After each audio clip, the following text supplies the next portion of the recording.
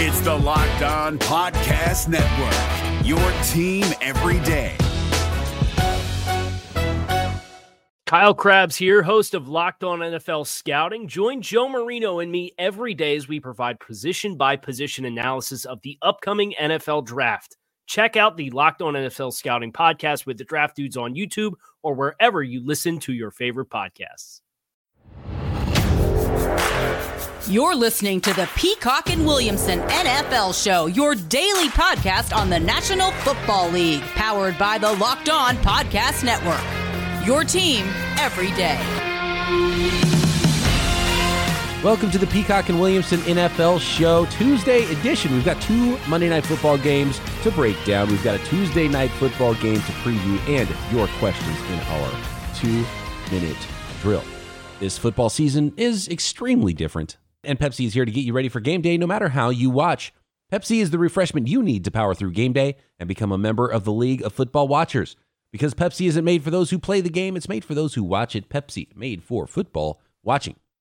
At BD Peacock on Twitter is where you can find me. At Williamson NFL is where you can find my co-host, Matt Williamson. How are you on this Tuesday morning? Well, it's morning for me. It's getting toward the afternoon for you on the East Coast, Matt. The Steelers no longer undefeated. They are not unbeaten. Those 72 Dolphins can sip whatever drink, prune juice they're drinking these days in a wine glass. And it was the Washington football team, actually, that's a little bit resurgent. There's a couple of NFC East teams that are trying to make a push to respectability here at the top of that division. It was Washington 23, Pittsburgh 17. I think we need to give Washington and the Giants, as you mentioned, a lot of credit that their season looks much better. They're playing at a much better level than that first month of the year. You know, Washington had a dramatic quarterback switch and a new coach. The Giants, we talked about yesterday, taking the persona of their coach and first-time head coach that didn't have a preseason or, normal prep time to get his team ready. And these guys are getting better. And Washington played quite well. Their defensive line, as you would imagine, caused, quite a few problems, one at the line of scrimmage. But man, this to me, and again, I am not, yes, I am looking at this through black and gold colored glasses. I will not hide that one bit, but I don't mean to disparage what Washington did at all, but man, this was a tale of two halves, and the Steelers really look like a beat up and weary team to me right now. And this is not making excuses for them. This is just fact. I mean, this is their third game. That was their third game in 12 days. They really never got a bye, and the pseudo bye they got was back in like week 3 or 4. I mean, it's been a long time. Injuries are really starting to mount with this team. Some COVID situations, no Connor, no Pouncey, no Dupree, no Bush. I mean, no Nelson, like starters left and right. And it's really starting to show in the second half. I mean, Washington outscored the Steelers 20-3 in the second half after not converting a third down in the first half. And Pittsburgh just looked weary and that they need a break and they're not going to get it. And I think it's time to worry about them. And they go to Buffalo, who we'll get to here in a minute, Sunday night.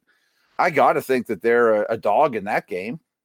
Wow. Yeah, that's something I did not expect. And we'll talk about that Buffalo Bills team, which looked really good on Monday night as well. I'm looking at this game, and just as far as the box score goes, it looks eerily similar for both teams. And neither team could get anything going on the ground at all. The Steelers averaged 1.5 yards per carry there. I would imagine that's not something that Mike Tomlin wants to continue to be the case.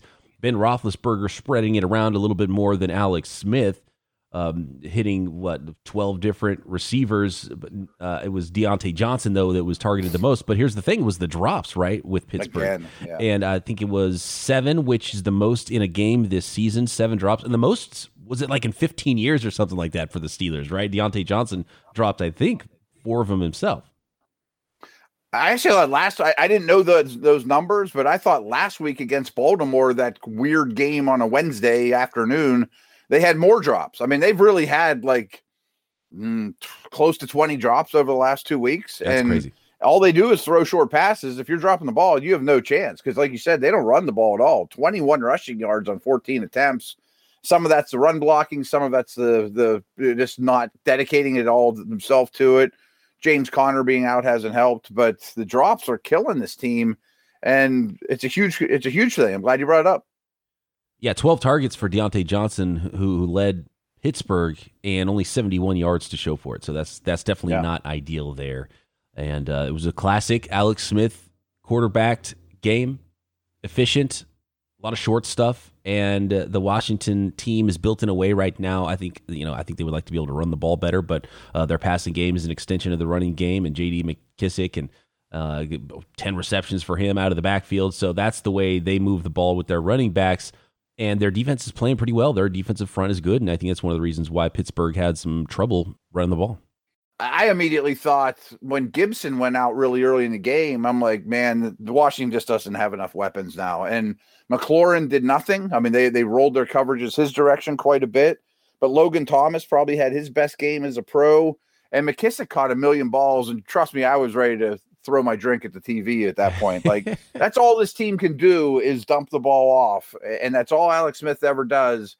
And you slow linebackers with Bush out of the lineup just can't keep up with them, can't get to the outside quick enough, and it's just 6 yards, 7 yards. I mean, Vince Williams is a favorite of mine, but not his specialty, and they're missing Bush and speed in the middle of the field right now. I've seen a lot of fans online that are pointing a finger at a certain coach on the Steelers staff, and I want to get your opinions on the Steelers offensive coordinator, Randy Fichtner. Yeah. And if I'm not mistaken, his job was in maybe doubt whether they wanted to bring him back last year after how pathetic their offense was, but obviously a lot of that was with the quarterback position. Some fans are pointing in that direction. Do you put the blame on the Steelers offensive coordinator as well? I will say that I have followed the Steelers now for about 41 years, considering probably my first 5 years or so of my life, I didn't really know what I was getting into, and I'm 48 years old, so I don't think that the Steelers offensive coordinator has ever been liked here in my 40-some years of watching this team. They love the defensive coordinator, Dick LeBeau. He can do no wrong. But this town hates the offensive coordinator no matter who it is and if they're winning Super Bowls or whatever. I think only 3 teams in the league are scoring more points per game than the Steelers. So that's a pretty good indicator that the coordinator's been doing fine. I know a lot of people don't know a lot about Randy Fichtner, but he was Ben's quarterback coach, and basically he's the guy Ben wanted, and Haley wasn't real likable, and so you replace Haley with a much more likable Ben-friendly type guy. It certainly wasn't his finest hour. They're throwing passes to Gerald Hawkins and, getting a little cuter than they needed to be, that's for sure. But if the receivers catch the ball, we don't have that conversation. The drops aren't his fault. Yeah, he's not out there actually putting the ball on the ground. So that's a huge thing to remember about all this. And it's funny how fans will treat a play call. If it works, it's an amazing play call. If it doesn't work, even if it's designed perfectly, and even if it was, something that somebody screwed up on the field, it's the play call's fault and it's the play caller's fault. So that happens quite a bit. So that's why I wanted to get your opinion on that one.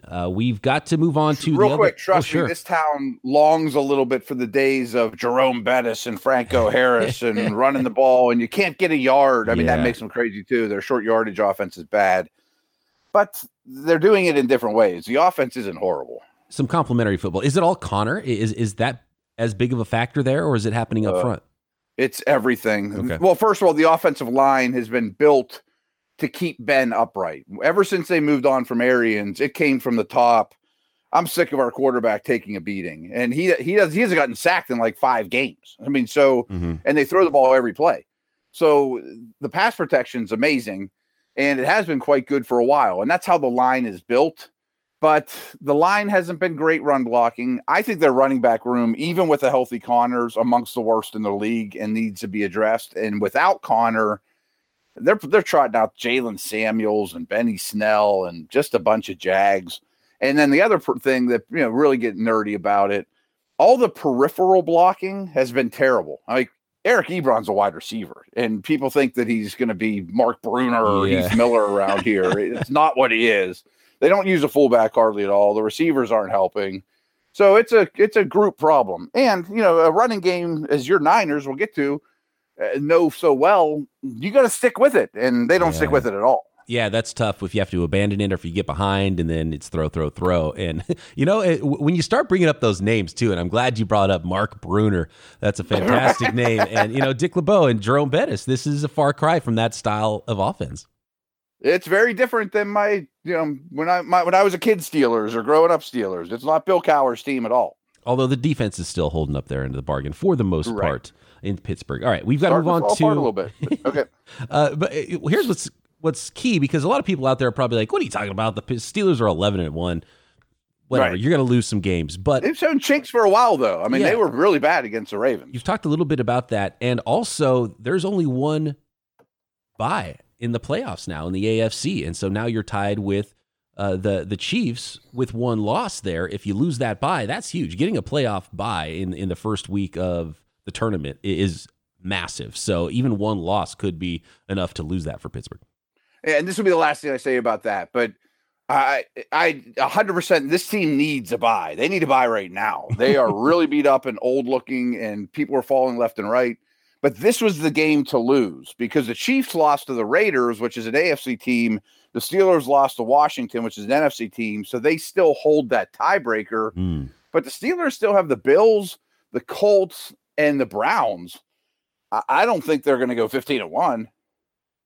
That's going to be a tough road. Let's see. Chiefs, Steelers still at the top. There's a couple of other teams that are close. If the Bills are able to knock off the Steelers, maybe they could be in the conversation there if the Chiefs do lose a couple games down the stretch for that one seed in the AFC playoffs. And, of course, we'll have it covered for you here on the Peacock. The Browns can still win the division. That's true. The Browns are right there, too. Schedule. That Week 17 might be Steelers-Browns for the division. Wow. How different is that from the Steelers-Browns game that we saw, was at the end of 2016, that determined the number one pick in the NFL draft? The game, was it Isaiah Crowell that fumbled on the 1 yard line where the Browns could have won the game, and Myles Garrett would be playing in San Francisco right now? Wow. That was they always seem to play Week 17, and it never means anything to the Steelers. And it's crazy. All right. Speaking of 49ers, Bills, we'll get to that game next, get to your questions, and take a peek at Tuesday Night Football next. Thanks to a lack of natural athleticism or commitment or overbearing sports parents, fewer than 1% of 1% of people will ever play professional football. But instead of entering the NFL, they've joined another league, the League of Football Watchers. This football season will be different, and Pepsi is here to get you ready for game day, no matter how you watch. There might be nothing more important than your refreshment on game day when you're watching football, when you're like Matt and I watching football all day long from the opening kickoff for me at 10 a.m. for 12 hours straight. And Pepsi is the refreshment you need to power through any game day, because Pepsi isn't made for those who play the game. It's made for those who watch it. Pepsi, made for football watching. Is your team eliminated from the playoffs and in need of reinforcements? Maybe it's time for a rebuild, or maybe they're just a player or two away from taking home the Lombardi Trophy. Either way, join Keith Sanchez and Damian Parson for Mock Draft Monday on the Locked On NFL Draft Podcast. They'll tell you which college football stars your team will be taking in the 2024 NFL Draft. Check out Mock Draft Monday on the Locked On NFL Draft Podcast, part of the Locked On Podcast Network, your team every day. Matt, I think it's pretty clear that we are both dialed in with the teams we cover. I was super confident in the Steelers. You weren't sure, and you went as far as to think maybe with the line, Washington might be the team to bet on in the early Monday Night Football game, and I felt the same way about the 49ers with how that line moved, and they were suddenly a 1-point favorite at kickoff, and I thought, yeah, you know what? The Bills are the team that should be favored in this game. I think we do have a good feel of the pulse of the teams we cover in the Steelers and 49ers. And wow, after watching this game and after sort of going over my notes and thinking about it twice, the Bills were really darn close to blowing out the 49ers and just looked like flat out the better team. 34-24 was the final. Bills improving to 9-3 and the Niners falling to 5-7. Yeah, and I thought the Niners did some good things, and I thought it was good to see the majority of their weapons back out there. And I didn't think Mullins hurt the team bad, but my takeaway was more of, boy, this Bills team is rolling. Yes. I mean, Josh Allen looks like a machine right now. And, the numbers with and without John Brown have been really crazy in Buffalo, but they're making up for that now with Cole Beasley and the rookie receiver, Gabriel Davis. He looks good, and Diggs is a monster. And if it wasn't for the Hail Murray, the Bills would be on a 6-game winning streak. I mean, they're tough. Yeah, they'd be 9-2 or 10-2. They'd be right there, one game behind the Steelers and the Chiefs in the AFC pecking order. And in this game, a lot of it went as I expected, except the part where Josh Allen went off against Robert Saleh's defense. I thought the defense was going to do a better job against him, and he just played so well against his team, and a lot was made of, he grew up as a 49ers fan and, grew up in Central California. 375 yards, 4 touchdown passes. Cole Beasley, Stephon Diggs, Gabriel Davis, you mentioned. Isaiah McKenzie was wide open for a touchdown. Dawson Knox had another touchdown. Bills receivers were just flat out wide open all night long, so I've got to give some credit to Bills offensive coordinator Brian Daboll as well, who's going to be interviewing for some head coach jobs in the offseason. He's done a tremendous job all year long, and in unconventional ways, a lot of 3 and even 4 receiver sets, not running the ball a lot, but now they're getting better with the run game, massaging things around and bringing Allen perfectly along in his career, big picture. It's really been impressive. And I'm not even sure it was the Niners defense fault, but they just made it look easy last night. Yeah, because that was the matchup, because Robert Saleh has been getting a lot of credit for the 49ers defense and how well they've played, even though they've missed so many players, and they were down some corners, I think it was their 4th nickel corner in this game, which is why Beasley was a smart play for your fantasy leagues, because it was just going to be tough to cover him out of the slot all night, and he went big for 130 receiving yards. But yeah, it was Daboll versus Robert Saleh. That was a fun matchup. Both of those coaches are going to be interviewing for head coaching jobs this offseason. And the 49ers did a number on the Bills' run game, as I expected, so it was all put on Josh Allen's shoulders, and he was ready for it. He was prepared. He made throws. He bought time with his legs, and just that's another reason I think you would point to Brian Daboll as somebody that you would want to bring into your organization, with how well he's been able to develop that quarterback who was raw as rain coming out of college, who a lot of people, me included, did not believe in, and I'm converted. I'm a wholehearted believer in Josh Allen. That was an MVP type performance by him on primetime. Yeah, I don't have much to add, but I mean, I love to brag about that class, because I say Lamar was my number 1 quarterback and no one else had him that high. And he went later than these other guys. Well, Allen was last for me. So I don't bring that one up as much. I mean, I liked Rosen better. I liked Baker better. I liked Darnold better. I just thought he was a wild stallion with no arm talent, but not accuracy and control of the football. And boy, he still has those moments, but he's really improved. And you don't see that very often at the NFL level, where they improve their accuracy and ball placement. Usually you have it or you don't, but they've structured things around him really well. He's obviously putting in the work. And one little note that I didn't notice until we had Joe Marino on a while ago, who does Locked On Bills and, real big into the draft too. And he's like, Matt, do you realize that like everything they've added on offense around since drafting Josh Allen have pretty much all been veterans? They trade for Diggs. They signed all those offensive linemen. The people around him it's not like Denver where they're all learning together and they're all young. The defense is where they draft guys and put youth. And then on offense, they get established veterans to make, Allen's life a lot easier. And I think that's really smart.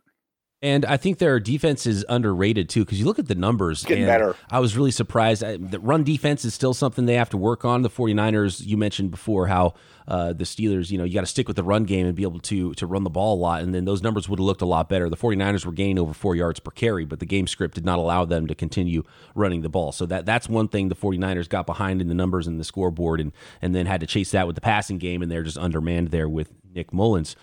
But they've still got Tremaine Edmonds and Ed Oliver and Trey White, who had an interception in that game. Their defense, I think, has a chance to be a lot better with what they're doing on offense, which makes them a scary team in December and January. Yeah, they are playing very, very well. Both sides of the ball seem like they're getting better. Can they win the whole thing? I saw a team that could go deep into January for sure on Monday night. I have no doubt in my mind now. I wasn't sure seeing them play, and when your quarterback's playing like the way that Josh Allen is, then you absolutely have a chance. And they're good throughout their roster, and their defense is probably better than the numbers say right now. I think you're right about that. And they're also really well coached on that side of the ball. Yes. I mentioned that, when we were talking Steelers at Bills Sunday night this week should be a great game, but I think Buffalo should definitely be favored in that game. That'll be an interesting one. We'll find out about that line later in the week. We do have some 2-minute drill to get to. And from one of our listeners, Mr. Smart, he said, I guess you guys can add me on the tail end of segments to recap the Texans game. And apparently, and now that I think about it, I think we totally forgot to talk about that Texans-Colts game yesterday. So let's get into our thoughts a little bit on this one before we get to a couple more questions and take a peek at Tuesday Night Football. And it was Deshaun Watson's 341 yards, just plugging along Deshaun Watson, doing Deshaun Watson things. The problem is he wasn't able to put the ball in the end zone. He had a rushing touchdown in this game, but 0 touchdowns through the air for the Texans offense. He did throw an interception, but the story to me was the Colts and getting the running game going a little bit. Jonathan Taylor making some big plays. He had a 24-yard run, averaging 7 yards per carry. And I think that's important for the Colts' success with Philip Rivers doing Philip Rivers stuff, spreading the ball around on offense and being efficient there on the offensive side of the ball. But complementary with the Colts' defense playing well, getting the running game going, and Nyheim Hines out of the backfield receiving the ball, and Jonathan Taylor being that back that they drafted him to be in the second round. I think that's key. Good sign for the way the Colts won that game, even though they didn't blow them out. 26-20 Colts over the Texans Sunday. Yeah, I agree with everything you said. And it's funny we skipped this game because it's probably the game I had the least strongest feelings about. And I thought Watson continued to play really well. I mean, he got 100-yard games out of Kiki Cutie and Chad Hansen. This quarterback's really, really playing well. And the Texans averaged basically a whole yard per play more than the Colts in this game, but they really struggled on third downs. They lost the turnover differential by 2. And that stuff matters. I mean, all those things that aren't to necessarily jump out at you in the typical box score. But you're right. I thought Indy had a nice, well-rounded game. The T.Y. Hilton isn't dead yet. The running game is pretty strong. If Rivers isn't under a lot of pressure, he's going to do well. And they've won 3 out of 4. They're rolling along. But I don't look at the Colts like in the same manner we just talked about the Bills. Like, I think they're a good team. I don't think they're a powerhouse. Yeah, so power rankings today, you definitely have the Bills over the Colts and the Titans and most teams in the AFC. Third? Would you have the Bills third in the AFC? I'm actually looking at it right now. I have them 5th overall, and yes, 3rd in the AFC, still behind Kansas City and Pittsburgh. And they might have something to say about that Pittsburgh ranking too next week.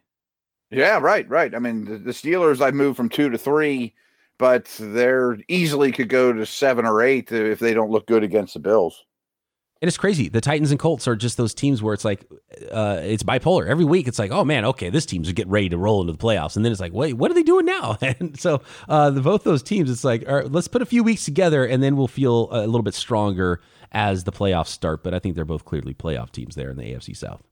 I agree. And I actually have Cleveland over Tennessee and Indy too. Because they just beat the Titans. I'm a little reluctant to jump on the Cleveland bandwagon. Don't get me wrong, but you got to recognize what they've done. Yeah, I mean, it's the ultimate scoreboard. They played the Titans. You've got to, and they beat them.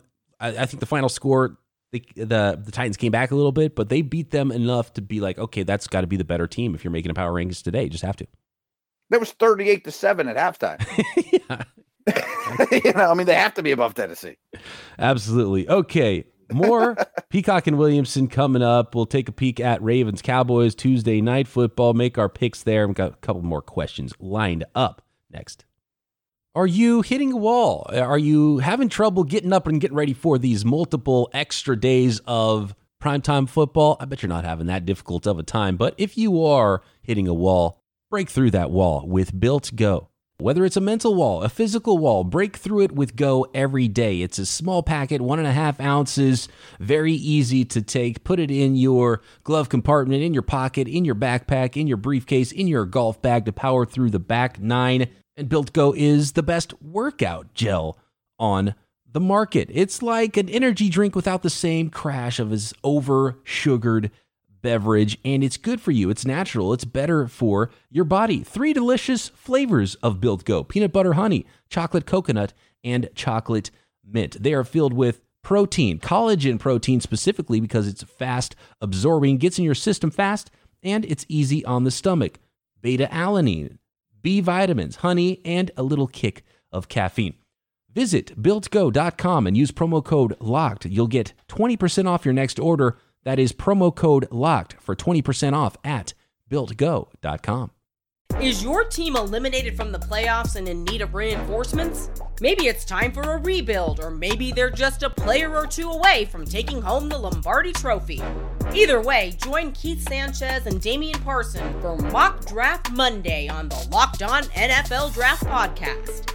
They'll tell you which college football stars your team will be taking in the 2024 NFL Draft. Check out Mock Draft Monday on the Locked On NFL Draft Podcast, part of the Locked On Podcast Network. Your team every day. All right, it's a short version of the 2-minute drill today because we had so many games to talk about in this super odd season that's happening right now. Joshua wants to know, why isn't LaFleur talked about as Coach of the Year? He's running the best offense in the league and has revitalized Rodgers' career. And yeah, we didn't mention LaFleur's name once yesterday when we were throwing around some names. I don't think we were trying to put out a comprehensive list of Coach of the Year candidates. They were just names that popped up as we were going through the games. But, I mean, Joshua's right. LaFleur has to be considered. No, 100% right. And I'm guilty of it too. I've never really mentioned his name as Coach of the Year. Where are they sitting right now? What are they like? They're 2 seed in the NFC at 9-3. Yeah, they're 9-3. So he's 22-6 as their head coach. Yeah, right. Yeah, that's pretty good. That's pretty darn good. And Packers fans were unhappy about it last year, right? They were unhappy about. Yeah. I mean, obviously they liked how far they went in the playoffs and getting to the NFC Championship game, but they were unhappy with the Rodgers-LaFleur marriage. Weren't sure there, and maybe even the front office wasn't sure drafting a first-round quarterback. But, I mean, they seem like best buddies now, and the offense is flying even higher than it did last year when they had a 13-3 season. I think for LaFleur, it hurts him just because Rodgers is a Hall of Fame quarterback, is going to get all the credit, but LaFleur definitely does deserve some credit. He does. I'm glad we brought him up, or that somebody brought him up to us, because he's doing a bang-up job, and even just getting Aaron Rodgers to buy in and, jump into the system now, because last year it did seem a little bit like oil and water. I mean, they won games, but the metrics all told you that they're really more like an 8 or 9 win team, not a 13 win team. And I heard Daniel Jeremiah and Bucky Brooks talking about this, and it might be something that kind of hits home to you too, is in these Shanahan systems, there's a lot of Kirk Cousins and Jimmy G's, and even Matt Ryan isn't, a superstar, but is an above average quarterback, and isn't he's a certain type that needs things around him. But when you put a superstar, and all those quarterbacks succeed in this system, whether it's Kubiak or Daddy Shanahan or Kyle or his disciples, but when you put the best quarterback in the league in there, or an all-time great, holy smokes. Right, yeah. Jared Goff is sort of in that Matt Ryan tier of not insanely talented, but really good arm and a really good quarterback potentially. And I think Goff could have some great years and some better years that end up being a little bit more like Matt Ryan's career. So similar, and you're right. And that's one of the things. And look at the quarterbacks Kyle Shanahan has brought in. He hasn't tried to bring in anybody who's got any crazy arm talent or crazy athleticism. Nick Mullins is his backup. Guy was undrafted, is barely 6 feet tall and 200 pounds, dripping wet. Doesn't have a very good arm. They drafted C.J. Beathard, who is just a ho-hum prospect. I think he saw a lot of Kirk Cousins in C.J. Beathard coming out of college, and he ran a pro offense in college. And of course, Jimmy Garoppolo is in that just that middle tier of NFL starting quarterbacks and doesn't wow you physically. That's the number one thing they need, is they want someone who's smart, can operate. So they look for that first. And sometimes that doesn't lead them down a path of finding someone who's crazy talented, unless you get lucky like LaFleur, who gets a job with a Hall of Fame caliber quarterback who has all that arm talent. And when you see that offense with that much talent at quarterback, it's like, woo, okay, that's what. And 49ers fans right now this offseason are kind of looking at that kind of thing, and they're seeing quarterbacks like Josh Allen and all of these really physically gifted guys, and some of them like Justin Herbert, who we thought was really raw coming out of college, playing so well right out of the gate, not even in a Shanahan-style offense, but 49ers fans are looking at that thinking, man, I want one of those. Let's have some fun. Let's get one of those big, athletic, strong-armed quarterbacks and see what he could do in Kyle Shanahan's offense. Dare to dream. Yeah, and I'm sure that was, those coaches, when they interviewed, they could tell the owner, we don't have to invest heavy at the quarterback position. I'll make a mountain out of a molehill. Mm-hmm. Give me a third-round pick or a $15 million a year type guy, and we'll use other resources somewhere else. But, what if you do have that guy? Wow. Right. And that's what we're seeing. Absolutely. I 100% agree. A couple more questions here. Let's go to the NFC East. Ross says, looking at the Eagles' Super Bowl win and success Frank Reich is having versus Doug Peterson since, did Reich managing that offense along with coming from being Andy Reid's offensive coordinator mask Doug Peterson's deficiencies? Is he now being found out? It seems that way. Since I've been in buildings, I always find it difficult as a now media member and analyst to talk about assistant coaches because, it's hard enough to analyze a head coach because you don't see what happens behind the scene. Right.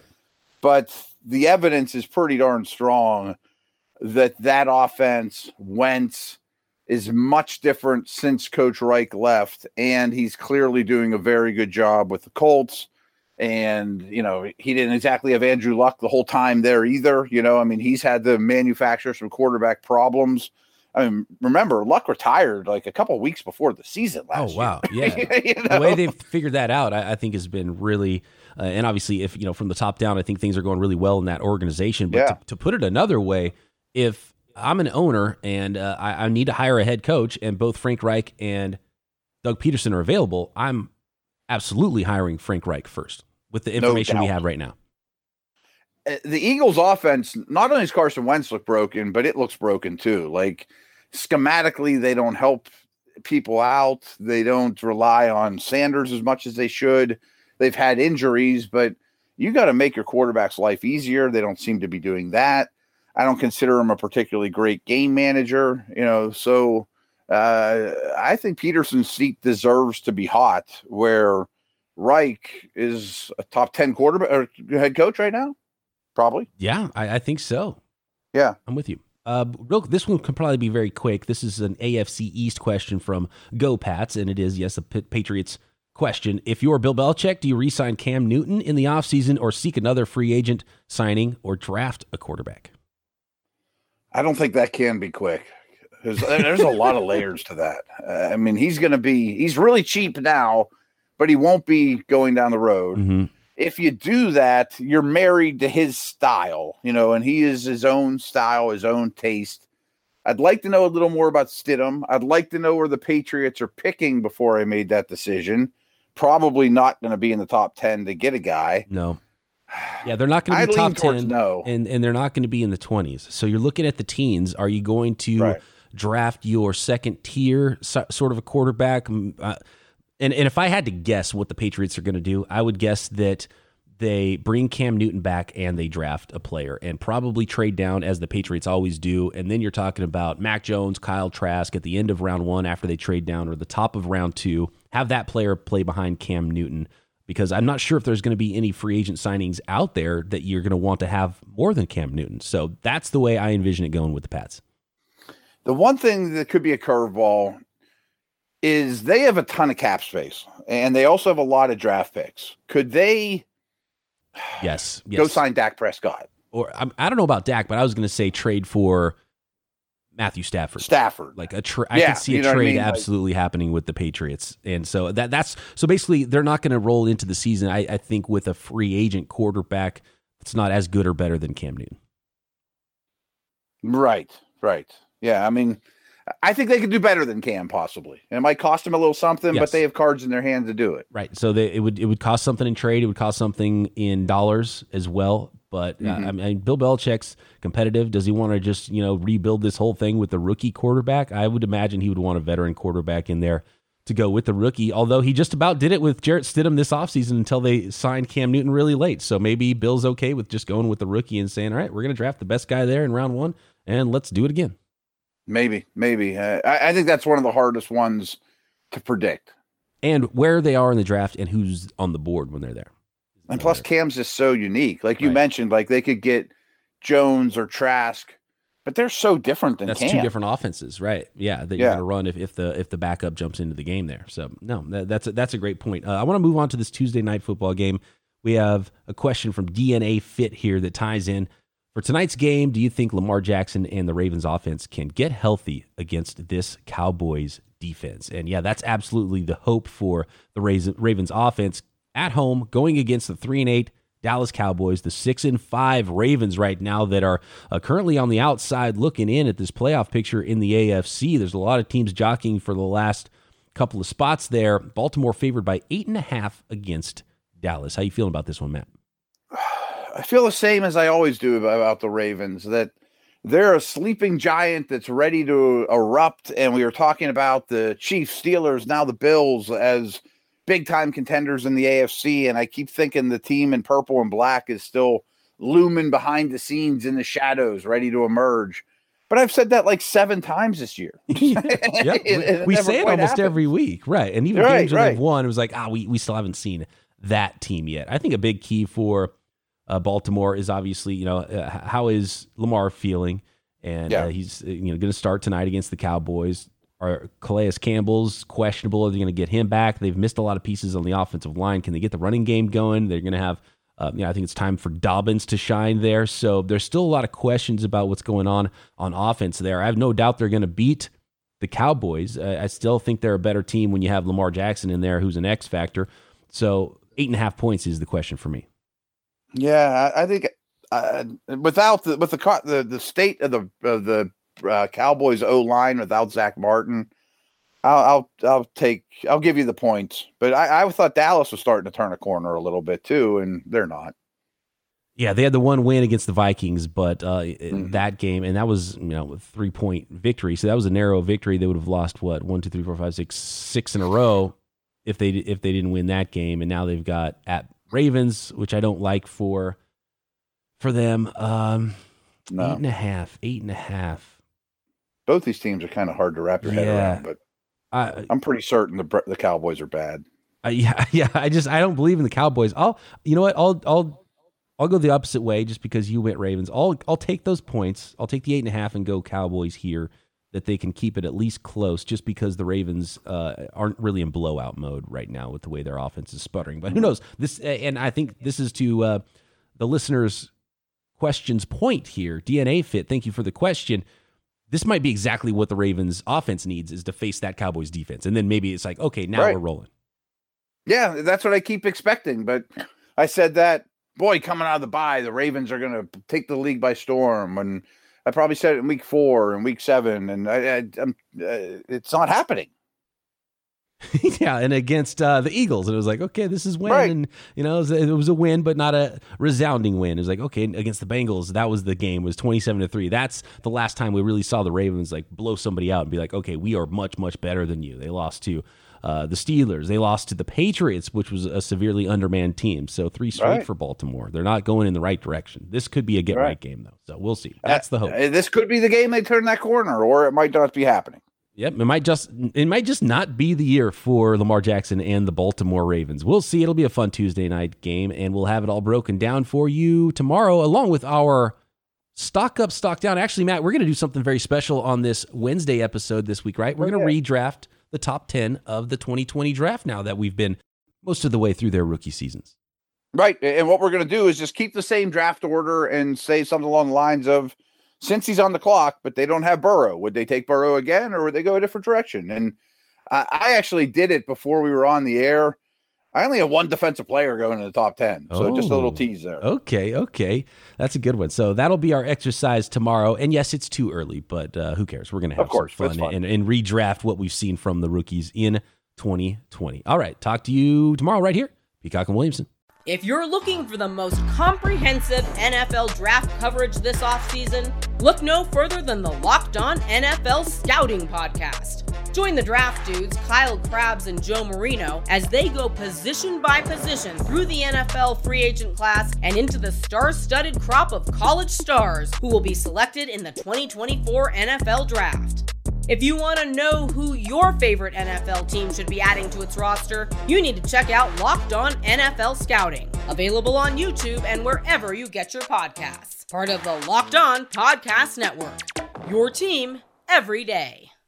Is your team eliminated from the playoffs and in need of reinforcements? Maybe it's time for a rebuild, or maybe they're just a player or two away from taking home the Lombardi Trophy. Either way, join Keith Sanchez and Damian Parson for Mock Draft Monday on the Locked On NFL Draft Podcast. They'll tell you which college football stars your team will be taking in the 2024 NFL Draft. Check out Mock Draft Monday on the Locked On NFL Draft Podcast, part of the Locked On Podcast Network, your team every day.